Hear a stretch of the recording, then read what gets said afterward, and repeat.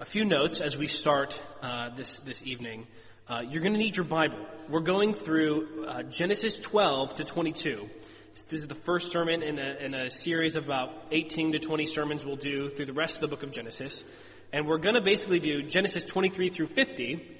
But in order to understand Genesis 23 through 50, it all depends on the first 10 chapters, basically Abraham's story, Abraham's narrative. So you're going to need your Bible today because we're going to be going through 11 chapters of the Bible at a fast kind of overview pace.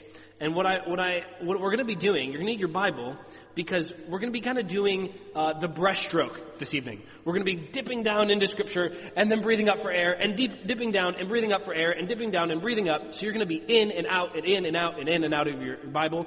And this sermon will be a lot more enjoyable to you if you have your Bible open and you're reading along.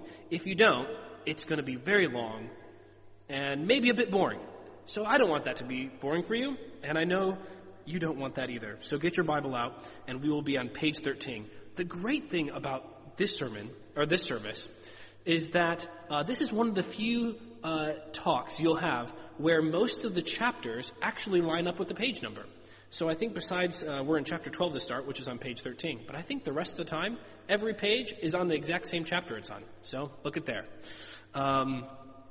Lastly, you have an outline of the sermon. It's really not an outline of the sermon as much as it is an outline of the text itself. That will help guide you through the sermon. So please, there's 2 or 3 on each pew.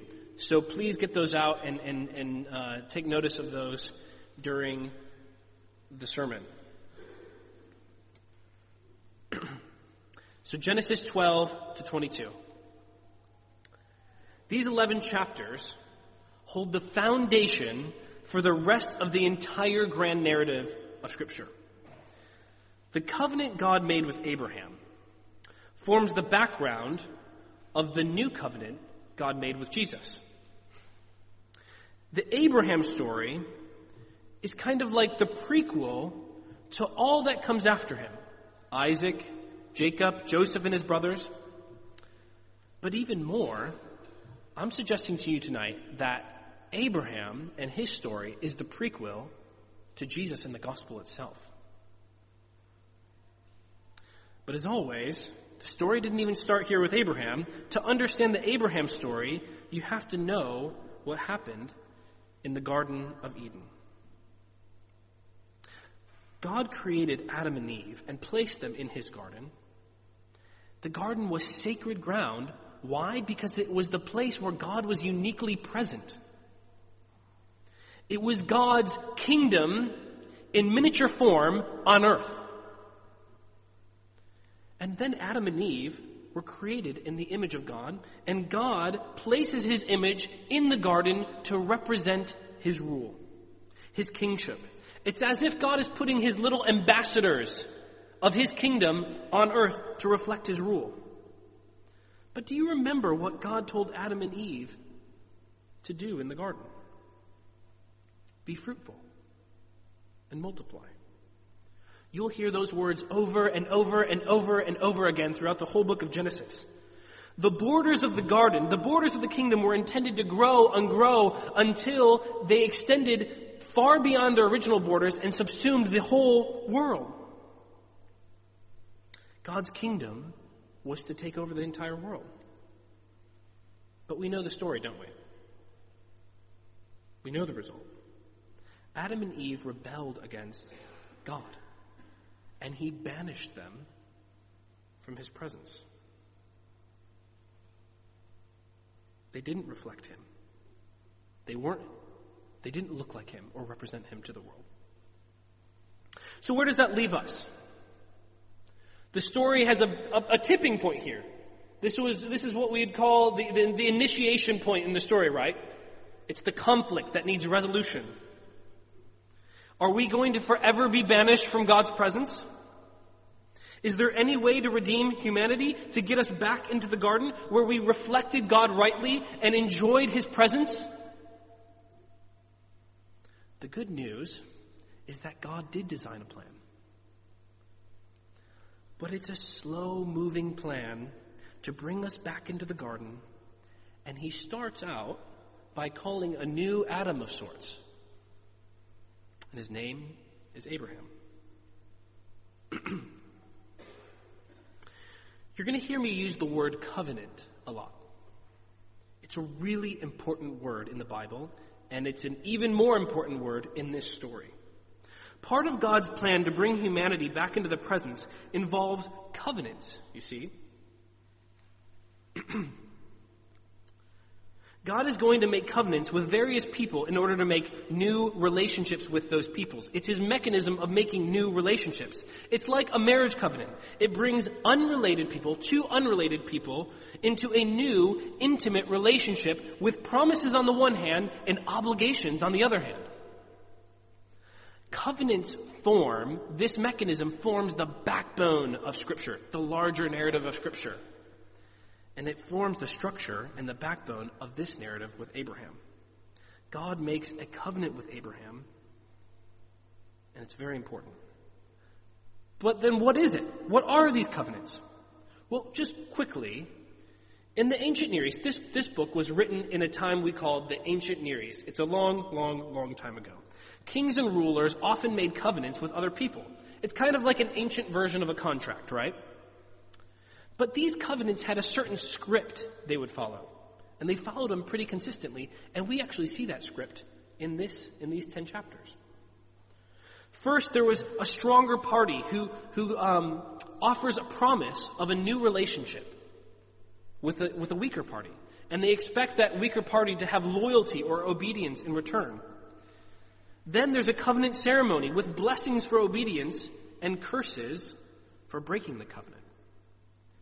Then the covenant is sealed with a symbol, right? If the previous part is the exchanging of the vows, this would be the receiving of the ring as a symbol on the marriage covenant.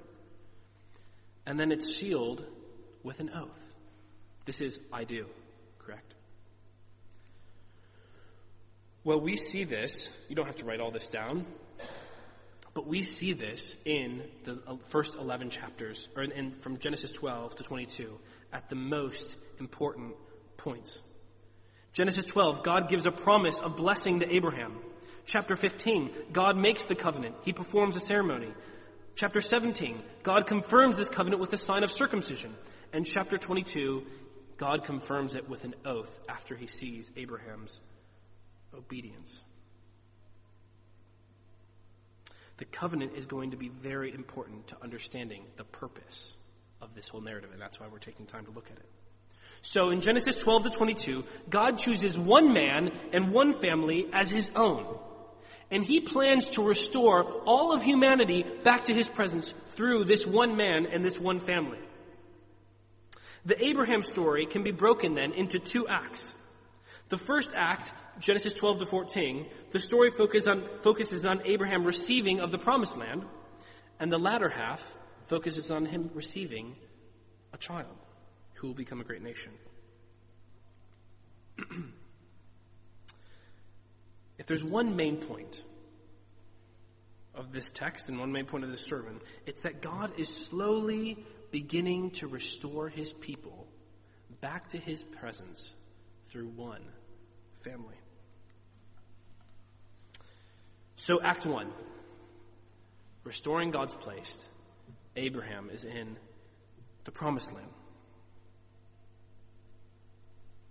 In chapter 12, God gives covenant promises to Abraham, and we read about those in verses 1 through 5. This is page 13. Read with me. Verse 1. The Lord had said to Abraham, "Go from your country, your people, your father's household, to the land I will show you. I will make you into a great nation, and I will bless you. I will make your name great, and you will be a blessing. I will bless those who bless you, and whoever curses you I will curse. And all peoples on the earth will be blessed through you." So Abram went, as the Lord had told him. And Lot went with him. Abram was 75 years old when he set out for Haran. He took his wife Sarai, his nephew Lot, all the possessions they had accumulated, and the people they had acquired in Haran, and they set out for the land of Canaan. That's the promised land. And they arrived there. Quick note, about halfway through the story, Abram's name is going to change to Abraham. I wrote it about 13 different ways in my manuscript, and so I just decided, when I'm reading, I'll say Abram, but I'm just going to say Abraham the rest of the time. Just so you know, if you get confused, Abram is Abraham. God chooses one man, and he's going to begin restoring his kingdom through him. But you might be asking, why Abraham? Was he particularly holy? Particularly impressive? Maybe he was from a long line of God-fearers? No, in fact, Abraham came from a pagan land. Joshua 24:2 tells us that his family worshipped other gods. So God calls this pagan idolater and says, you're going to be the one through whom I restore my purposes on earth. Now, leave your country, leave your family, leave everything that's precious to you, and go to a land that you know nothing about. Some of you have felt that.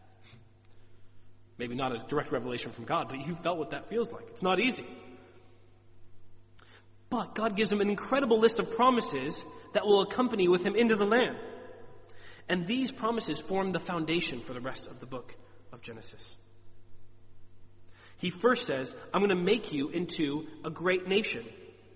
God's going to make a new kingdom of people that will descend from Abraham.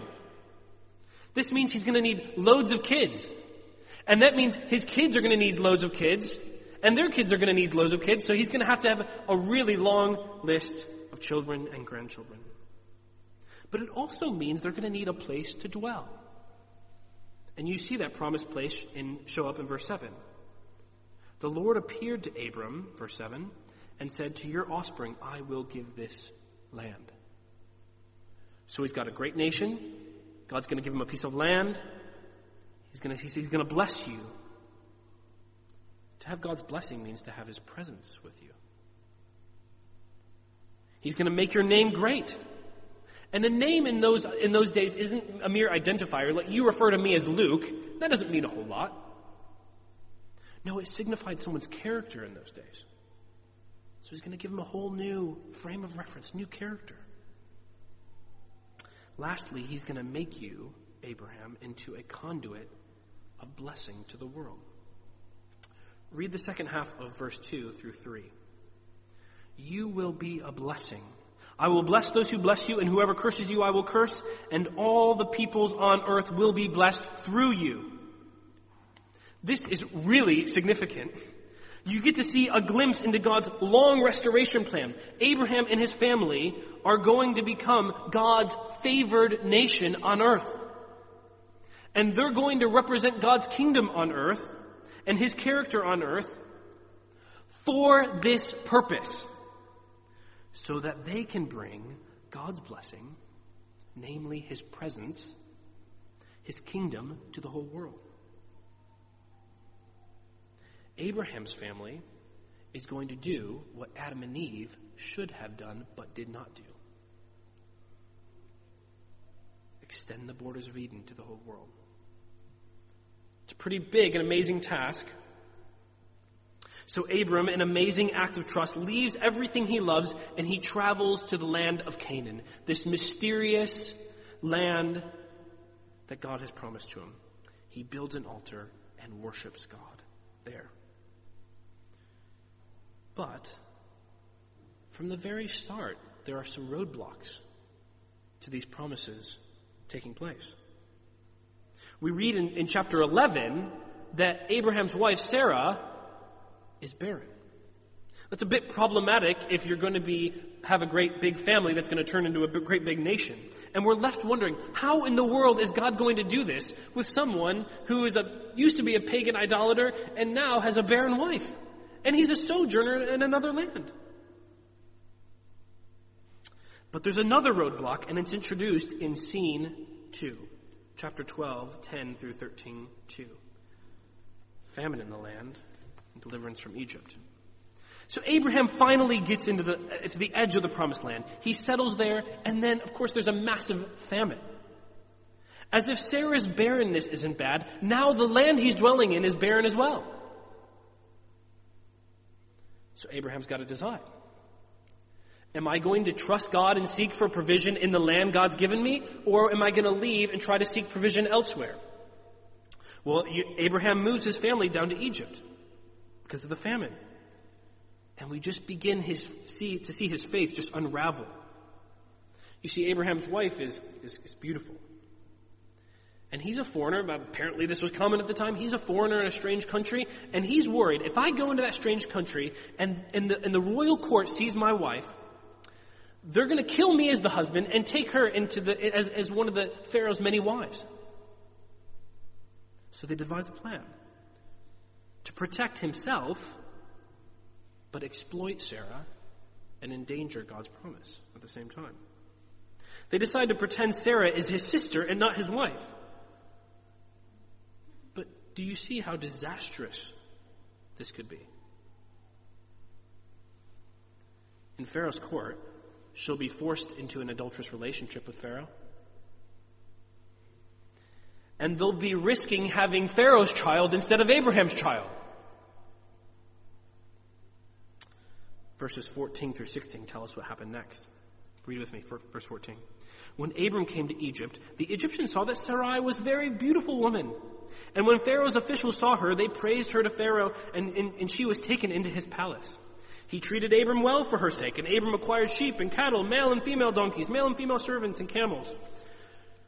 So Abraham risks his wife's dignity, jeopardizes the promises of God, but God will not let Abraham's lack of faith be the end of the story. God sends a disease into Pharaoh's household, and somehow Pharaoh learns that this disease is a result of him having this other woman in his harem. So Pharaoh gives Abraham his wife back and basically says, "Get out of here, Abraham." So much for being a reflection of God to the nations, huh? In the next scene, Abraham and his nephew Lot return to the promised land. Abraham's now a really wealthy guy. He's got tons of sheep and tons of cattle, tons of flock. And so his possessions need to be separated from Lot's because there's a little bit of skirmish going on. So Abraham, although older and far richer, gives Lot the first choice of the land. And Lot, his nephew, scans the land, looking for a dwelling place for his family, and he chooses a land out east. He looks at the land out east. It's a fertile land, near the bustling city of Sodom, just beyond the border of the promised land. What does that mean? What is the narrator telling us? Well, the clues are subtle, but the narrator is contrasting Abraham and Lot. Abraham will choose his land by faith in the God's promise. Lot chooses according to what he can see. Fertile land, exciting metropolis, even though Sodom is teeming with all kinds of wickedness. And it's outside of the promised land. Abraham responds, sets up an altar, worships God, and God says, "I'm going to give you all this land. Look out. I'm going to give it all to you." So we start seeing a little bit of a contrast between Abraham and Lot.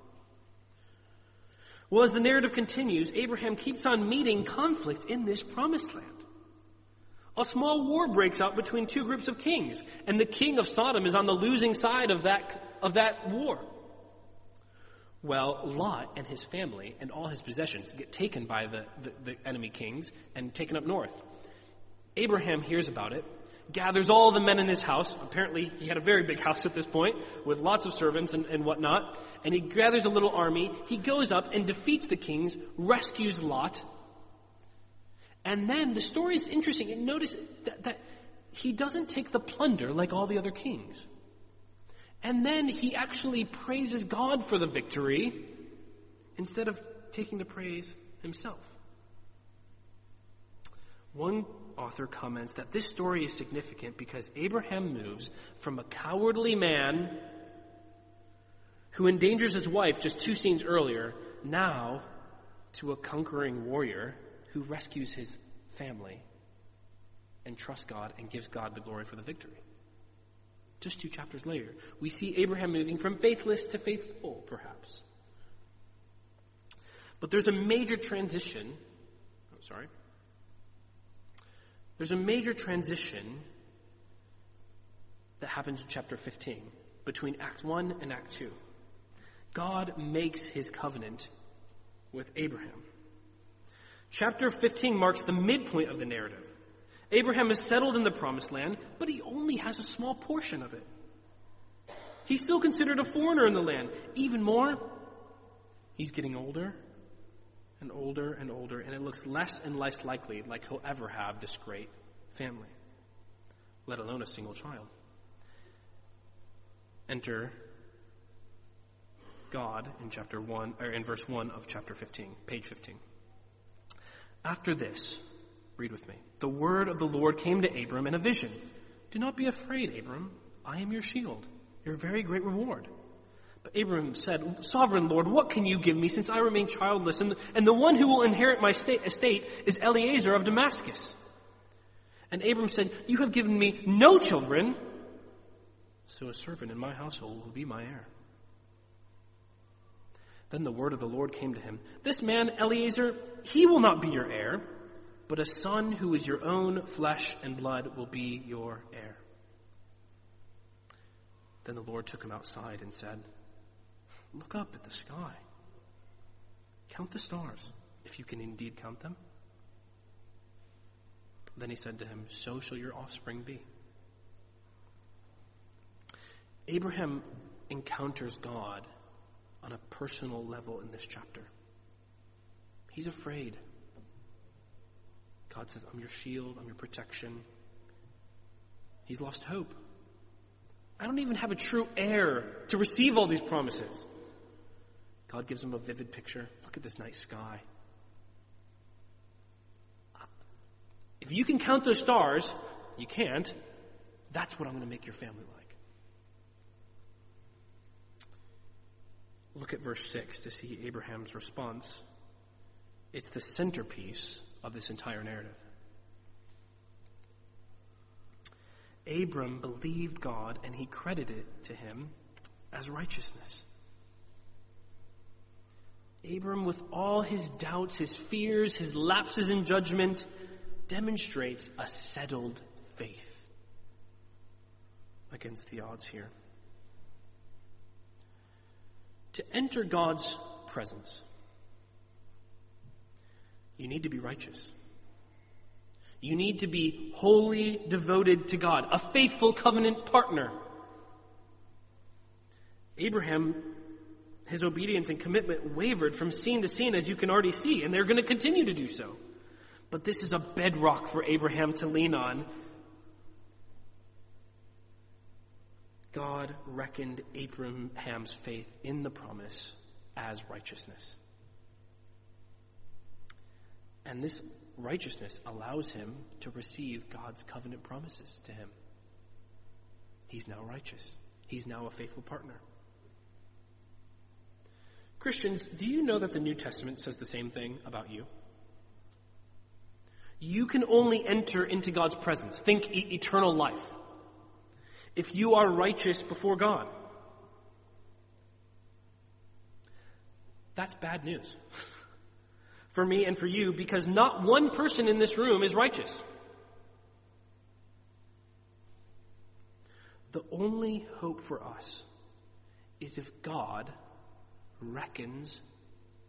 considers us righteous on the basis of what something or someone else has done for us. It's not only important that Jesus died for us, but that he also lived a righteous life for us. You see, on the cross, there's a divine transaction happening. I have given Christ, on the cross, all my unrighteousness, and God is judging him for my unrighteousness. Jesus then, on the cross, is giving his perfect righteousness to me and to you. And God delights in us because of his righteousness. God sees us as righteous now only because of what Jesus provided.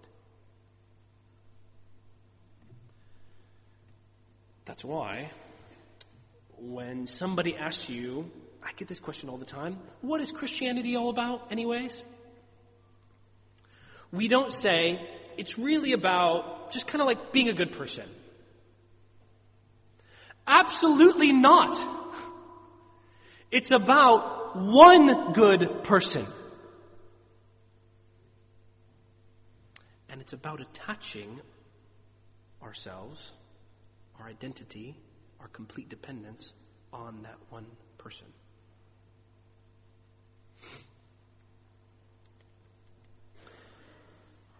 Abraham is now reckoned righteous before God and can now partner with God in a covenant relationship. So in the rest of this chapter, we see the ceremony, the covenant. God actually makes the covenant with Abraham. Let's read starting in verse 7 of chapter 15.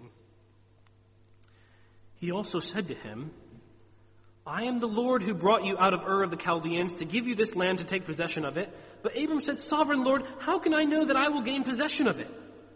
So the Lord said, Bring me a heifer, a goat, and a ram, each 3 years old, along with a dove and a young pigeon.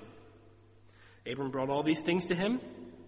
He cut them in two and arranged the halves opposite each other. The birds, however, he did not cut in half. Skip down to verse 17.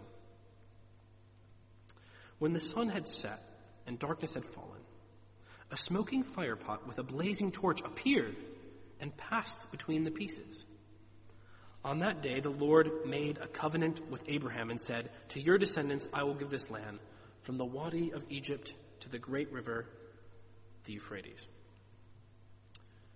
Do you remember that script, that covenant script for all ancient covenants we talked about earlier? The stronger party would promise blessings or land to the weaker party in exchange for obedience and loyalty of the weaker party. Well, there was a ceremony that followed that was a symbolic act where they would take the animals in the ancient covenants and they would cut them into halves.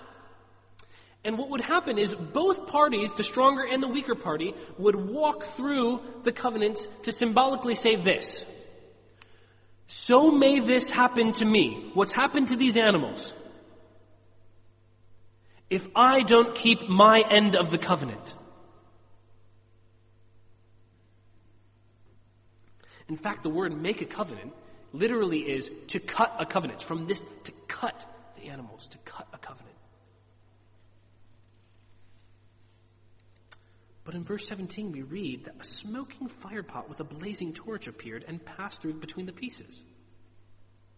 The smoking firepot with a blazing torch is a symbol for God's presence. I could take you to the book of Exodus and show you why that is, but I don't have the time. But do you notice, do you notice who doesn't pass through the animal parts in this ceremony? You can yell it out. God does. Abraham does not. It's as if God is saying, Abraham, if you don't hold your part of the covenant, may these curses come upon me. I'm not sure if Abraham at this stage understood the significance of what God is doing in the ceremony. But there's already a hint that God would take the curse of our unfaithfulness on himself so that we could have a covenant relationship with him. Act 2. God is going to show how he's restoring his people, and it's going to be all about Abraham and the promised child. 10 years pass as we head into chapter 16. Abraham and Sarah are still living in the land, but it feels like God has fallen silent. They're getting older and older and still no pregnancy. And this time they try to manufacture God's promises themselves. They don't want to wait on God anymore. Let's read what happens in chapter 16, verse 1. Now Sarai, Abram's wife, had borne him no children. But she had an Egyptian slave named Hagar. So she said to Abraham, "The Lord has kept me from having children. Go, sleep with my slave. Perhaps I can build my family through her." Abram agreed to what Sarai said. So Abram had been living in Canaan 10 years. After Abram had been living in Canaan 10 years, Sarai, his wife, took her Egyptian slave Hagar and gave her to her husband to be his wife. He slept with Hagar, and she conceived. When she knew she was pregnant, she began to despise her mistress. Then Sarai said to Abraham, "You are responsible for the wrong I am suffering. I put my slave into your arms, and now that she knows I am pregnant, she despises me. May the Lord judge between you and me." "Your slave is in your hands," Abram said. "Do with her whatever you think is best." Then Sarai mistreated Hagar, so she fled from her. The angel of the Lord found Hagar near the spring in the desert. It was the spring that is beside the road to Shur. And he said, "Hagar, slave of Sarai, where have you come from and where are you going?" "I'm running away from my mistress Sarai," she answered. Then the angel of the Lord told her, "Go back to your mistress and submit to her." The angel added, "I will increase your descendants so much that they will be too numerous to count." This episode shows us the essence of sin. Failure to trust God is at the very core of what it means to rebel against God. But I hope you're sympathetic. It's been 10 years. Sarah's getting older and older. She has a monthly reminder that she is barren. The pain and fear she must have been feeling should not be underestimated. But she should have gone to God for counsel and reassurance. Instead, she takes matters into her own hands. "I'll make my husband commit adultery, but at the very least, I'll have an heir to receive all these promises." And Abraham isn't any better, is he? After showing incredible faith in chapter 16, he totally abdicates responsibility here. He sleeps with Hagar, and she gets pregnant. And then you start seeing immediate conflict in this family. And that conflict will continue, as we'll find out in the next 18 sermons. Hagar now feels that she has the upper hand. She even refers to Sarah as her mistress. She's not even the wife of Abraham. Sarah, no children, shamed by her slave, now wants to exact revenge on Hagar. So she shames her as well and kicks her out of the house. Abraham has lost total control of his family. He doesn't guide Sarah to do what's right. He doesn't protect Hagar, who is carrying his child. And he doesn't protect the son he has in her womb. He just says, "Sarah, do whatever you want with her." Well, the Lord protects Hagar in the wilderness. Gives her a promise that her son will have numerous descendants and she'll have a great family as well. And then he tells her to go back to Abraham's household where she gives birth to a son named Ishmael.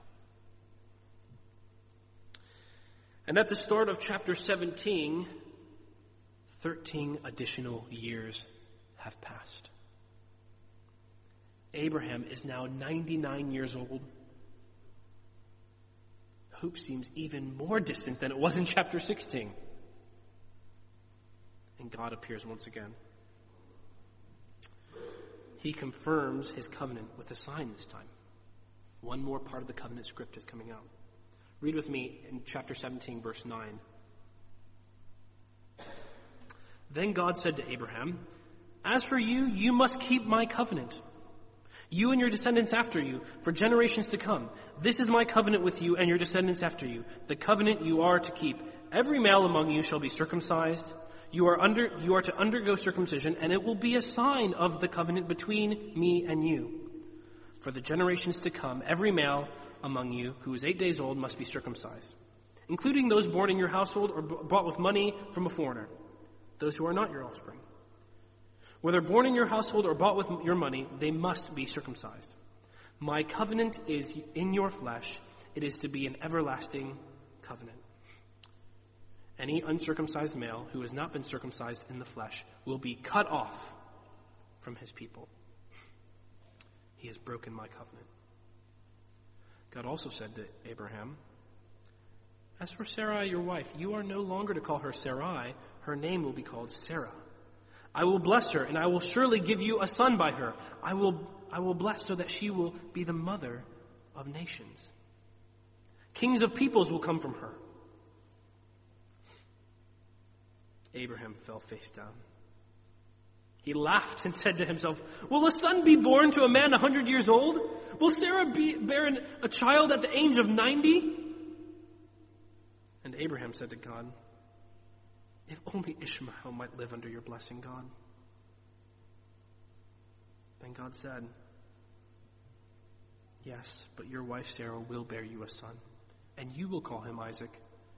I will establish my covenant with him as an everlasting covenant for his descendants. And as for Ishmael, I have heard you. I will surely bless him, I will make him fruitful, and I will greatly increase his numbers. He will be the father of 12 rulers, and I will make him into a great nation. But my covenant I will establish with Isaac, whom Sarah will bear to you by this time next year. When he had finished speaking with Abraham, God went up from him. And Abraham, in the following verses, obeys God immediately and circumcises all his sons and his household. The sign of God's covenant, the symbol, like the marriage ring, is circumcision. It's a marker. Circumcision marks off those people in covenant with God from those who are not in covenant with God. Like the marriage ring marks me off to Sarah from all other men, circumcision marks Abraham and his descendants off from the world. They alone are in a special covenant relationship with God. Every son that's born into the family, every servant that comes into the family is to be marked off physically. And this is God's symbolic but physical reminder to Israel and the world that these specific people represent God's kingdom. You know, we're not under the old covenant anymore because Christ has established a new one. But did you know that God has commanded us, his people, his church, to be marked off from the world as well? When we enter into God's covenant community, that's the church, we aren't marked off by circumcision, but by baptism. Baptism, like circumcision, is God's way of showing the world and the church who is in a covenant relationship with him. It shows them whose God's people are. The church is marked off by baptism and then corresponding membership to show the world where God's kingdom is and what it looks like. Baptism, like circumcision was, if you don't do this, you're going to be cut off, isn't optional. It's not functionless. No, it has a very vital function to the life and the witness of the church.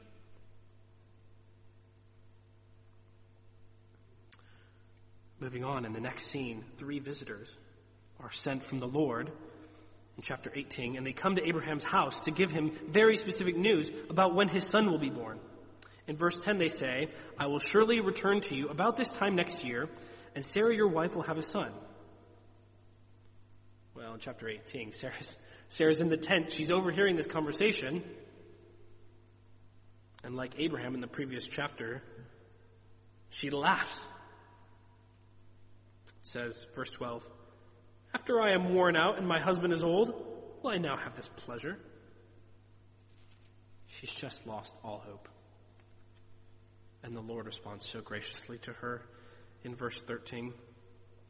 Then the Lord said to Abraham, why did Sarah laugh and say, will I really have a child now that I am old? Is anything too hard for the Lord? I will return to you at the appointed time next year, and Sarah will have a son. God just continues his relentless pursuit of faithless people. People who actually oscillate between faith and faithlessness in almost every scene. As we near the end of the story, we're expecting good news. Sorry. But once again, Abraham and his wife find themselves traveling outside in the scenes 4 and 5. I think specifically in scene 5 in chapter 20. They find themselves traveling outside the promised land once again. And they pull the exact same stunt they did in Egypt. They lie and say Sarah isn't Abraham's sister. She goes into King Abimelech's harem. God warns the king about Sarah, and he rescues Sarah by warning the king. It's just one act of final unfaithfulness on Abraham and Sarah's part right before God is going to fulfill the promise about their son. You probably noticed that there's a running theme throughout this story. Abraham and Sarah, God's chosen instruments to restore humanity, are identified by both faithfulness and faithlessness throughout their lives. At times, Abraham shows incredible faith against all the odds, but they're just so inconsistent. You'll notice that one of the remarkable aspects about the Bible is that the heroes of the Bible are not perfect. They have incredible flaws. The Bible doesn't just paint these glowing pictures of saints found in the Bible. It shows them warts and all. There's a famous picture of Oliver Cromwell, if you've ever heard of it, with a big wart on his nose. And he specifically, as he goes, don't paint, because, back in those days, they'd always paint these beautiful pictures and, gloss all over the inconsistencies. It's a fascinating story. He says, no, paint that big wart in my nose because I want it to be authentic. I'm not sure how authentic that guy was, but, I'll let you guys, whatever. I hope you can find comfort in the fact that the church, the Bible, and the church itself is not filled with heroes of the faith. The church is filled with struggling plotters on their way to the goal, but often finding themselves off the path. The pastors of this church aren't champions of virtue or piety. We're sick sinners grasping for God's healing. Struggling to believe in God and trust His promises is not uncommon. And it's really, guys, it's not even the problem if you struggle to trust and have doubts. But I want you to see that Abraham and Sarah struggle for faith amidst the doubts. The posture of their lives, their default mode, is to humbly depend on God. And we'll see that clearly, especially in the last chapter, 22. That doesn't mean they ignore their doubts or deny their doubts, but they seek answers. They wait for fulfillment from a posture of faith. Friends, there's a lot of voices out there right now giving you messages, giving you reasons to question God's goodness or even His existence. It's nothing new. It's been happening since Abraham and Sarah. Faithfulness to God means slowly and humbly seeking answers, getting more clarity about God and about the world from a posture of faith and dependence upon God. Humility is crucial here, right? God is the great storyteller, and He's written us as characters in His large story.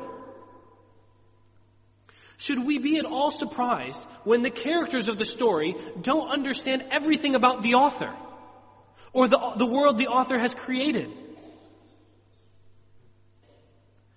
Seek clarity about God and about the world, not from a a position of skepticism, but one of dependence and trust. Don't deny him. Don't deny doubts. Pursue clarity as a character in a book would of the author of the story. We don't say prove yourself to God. How arrogant.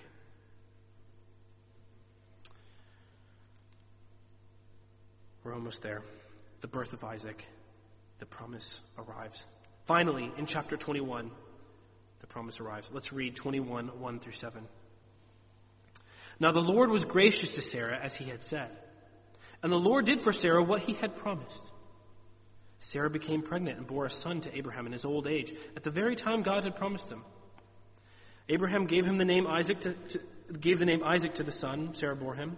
When his son Isaac was 8 days old, Abraham circumcised him as God had commanded him. Abraham was 100 years old when his son Isaac was born to him. Sarah said, God has brought me laughter, and everyone who hears about this will laugh at me, with me. And she added, who would have said to Abraham and Sarah that Sarah would nurse children? Yet I have borne him a son in his old age. It's an incredible reminder that God will keep his promises. Just imagine, this has taken over 25 years to come to pass. The first promise to Abraham in chapter 12, he was 75 years old. He's 100 right now. That's a quarter of a century. I wonder what's going on in your life right now that you can't make sense of. Is there something going on that you should think, I just cannot see what God is doing here? Why in the world is he doing this? Abraham and Sarah waited a quarter of a century to figure out why God was doing what he was doing. And they still didn't understand all of it. Friends, God is working out every detail of your life for a million different purposes. Most of which you will not know at the time you're going through it. It might not be clear in a few months. It might not be clear in a few years. It might not be clear in a few decades. It might not ever be clear.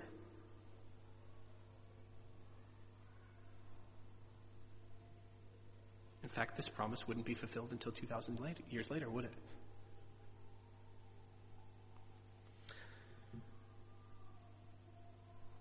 This is why you have to operate based on what he has told us. That he's going to work everything out for your good as a Christian because he loves you. I don't know why God made Abraham and Sarah wait 25 years. Perhaps it had something to do with all the lessons of faith they would need to learn in the meantime. Maybe all those lessons of faith and faithlessness were exactly what Abraham needed to prepare him for one final test. In chapter 22, the final scene, sacrifice of Isaac and Abraham's faithfulness. This hardly needs any exposition. I'm just going to read it because it's such a beautifully written story, although horrific at the same time. Genesis 22, 1 through 19. Sometime later, God tested Abraham. He said to him, Abraham, here I am, he replied. Then God said, take your son, your only son, whom you love, Isaac, and go to the region of Moriah. Sacrifice him there as a burnt offering on a mountain that I will show you. Early the next morning, Abraham got up and loaded his donkey. He took with him 2 of his servants and his son Isaac. When he had cut enough wood for the burnt offering, he set out for the place God had told him about. On the 3rd day, Abraham looked up and saw the place in the distance. He said to his servants, stay here with the donkey while I and the boy go over there. We will worship and then we will come back to you. Abraham took the wood for the burnt offering and placed it on his son Isaac, and he carried him the fire and the knife. As the 2 of them went on together, Isaac spoke up and said to his father, Abraham, "Father, yes, my son," Abraham replied. "The fire and the wood are here," Isaac said, "but where is the lamb for the burnt offering?" Abraham answered, "God himself will provide the lamb for the burnt offering, my son." And the two of them went on together. When they reached the place God had told him about, Abraham built an altar there and arranged the wood on it. He bound his son Isaac and laid him on the altar, on top of the wood. Then he reached out his hand and took the knife to slay his son. But the angel of the Lord called out from heaven, "Abraham, Abraham!" "Here I am," he replied. "Do not lay a hand on the boy. Do not do anything to him. Now I know that you fear God, because you have not withheld from me your son, your only son." Abraham looked up, and there in the thicket he saw a ram caught by its horns. He went over and took the ram and sacrificed it as a burnt offering instead of his son. So Abraham called the place, "The Lord will provide." And to this day it is said, "On the mountain of the Lord it will be provided." The angel of the Lord called to Abraham from heaven a second time and said, "I swear by myself, declares the Lord," here's the oath, "that because you have done this and have not withheld your son, your only son, I will surely bless you and make your descendants as numerous as the stars in the sky and as the sand on the seashore. Your descendants will take possession of the cities of their enemies, and through your offspring all nations on earth will be blessed because you have obeyed me." If you aren't very familiar with the Bible, you might think this story is horrific, perhaps even sadistic. You should know that the Bible repeatedly condemns the practice of child sacrifice. Child sacrifice was quite common in ancient Near Eastern religions, so it would have been very common in their day. In fact, God destroys all the nations living in Canaan, particularly because they sacrifice their children to the gods. There's good reason to believe that Abraham believed God would actually spare his son. After all, he knows the promise has to come through Isaac. The book of Hebrews comments on this very narrative and says, Abraham reasoned that God would even raise him from the dead. So Abraham believed that God would somehow spare his son, in some way, maybe bring him back to life. Still, at the beginning of this story, God asked Abraham to leave his country. That's a hard move. But at the end, Abraham is asked to give up something far greater. His son. Not just his son, his only son. And not just his only son. The son through whom all the world would receive blessings. As Abraham walks up the mountain, his whole life hangs in the balance. God doesn't provide a solution. If he doesn't raise Isaac up from the dead, his whole life has been meaningless.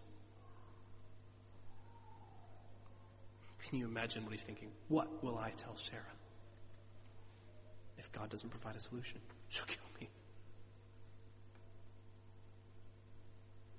Abraham entrusted every fiber of his being to God in that moment.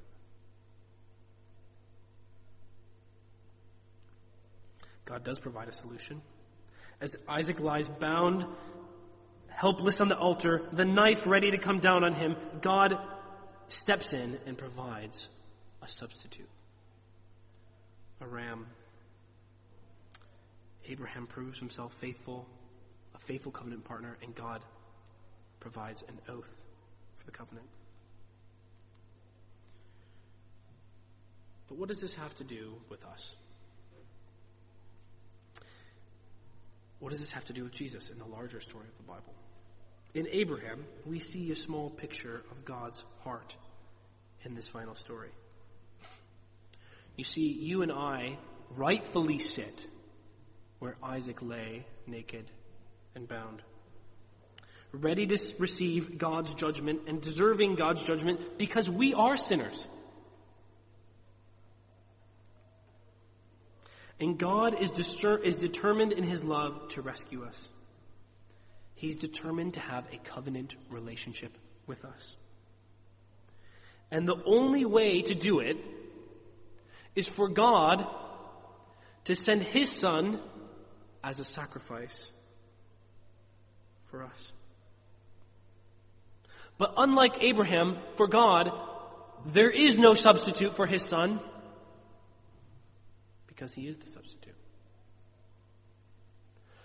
Unlike Abraham, God doesn't just stop just short and provide a substitute. No. God pours his full wrath out on his Son because he has our unrighteousness upon him. He hears his Son say, "Father, why have you forsaken me?" Remember in Genesis 15, God passes through the split animal parts saying, "May this curse come upon me, Abraham, if you don't remain faithful to this covenant." As Jesus is on the cross, God was taking Abraham's curse on himself. God was taking our curse on himself so that we could receive God's blessing. If you're trusting tonight in anything to rescue you from judgment, from God's judgment, other than Jesus, you will meet that curse. You'll find yourself bound on the altar, helpless, and there will be no substitute for you. Your works, your religious sensitivity, being a family man, good neighbor, hard worker, will not be enough to shield you from God's righteous judgment against sin and injustice. He takes rightness that seriously. You need a substitute, and there is only one pure enough to stand in the way.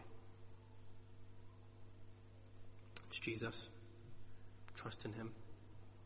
Put your identity in him. Depend on him.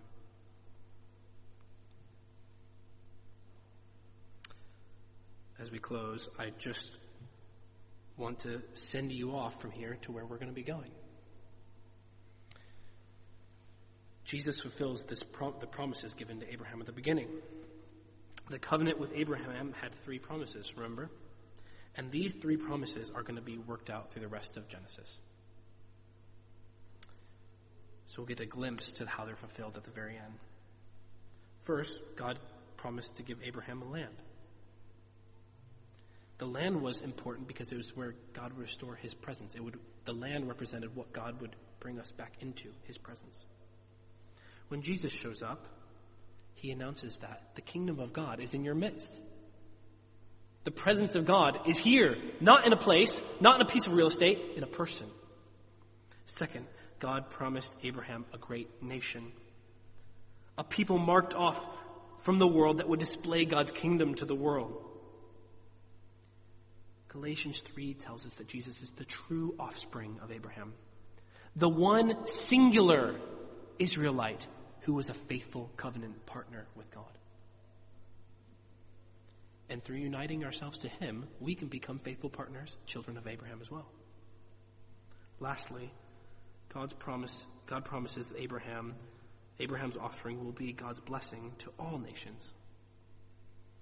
Israel never brought God's blessing to all nations. They become like the nations. But Jesus, faithful to the end, dies in order to bring salvation not only to the Jews, but to the Gentiles. And this church is representative of that. And it's fitting that the marching orders of Jesus to his followers at the end of Matthew are go and make disciples of all nations. Let's pray.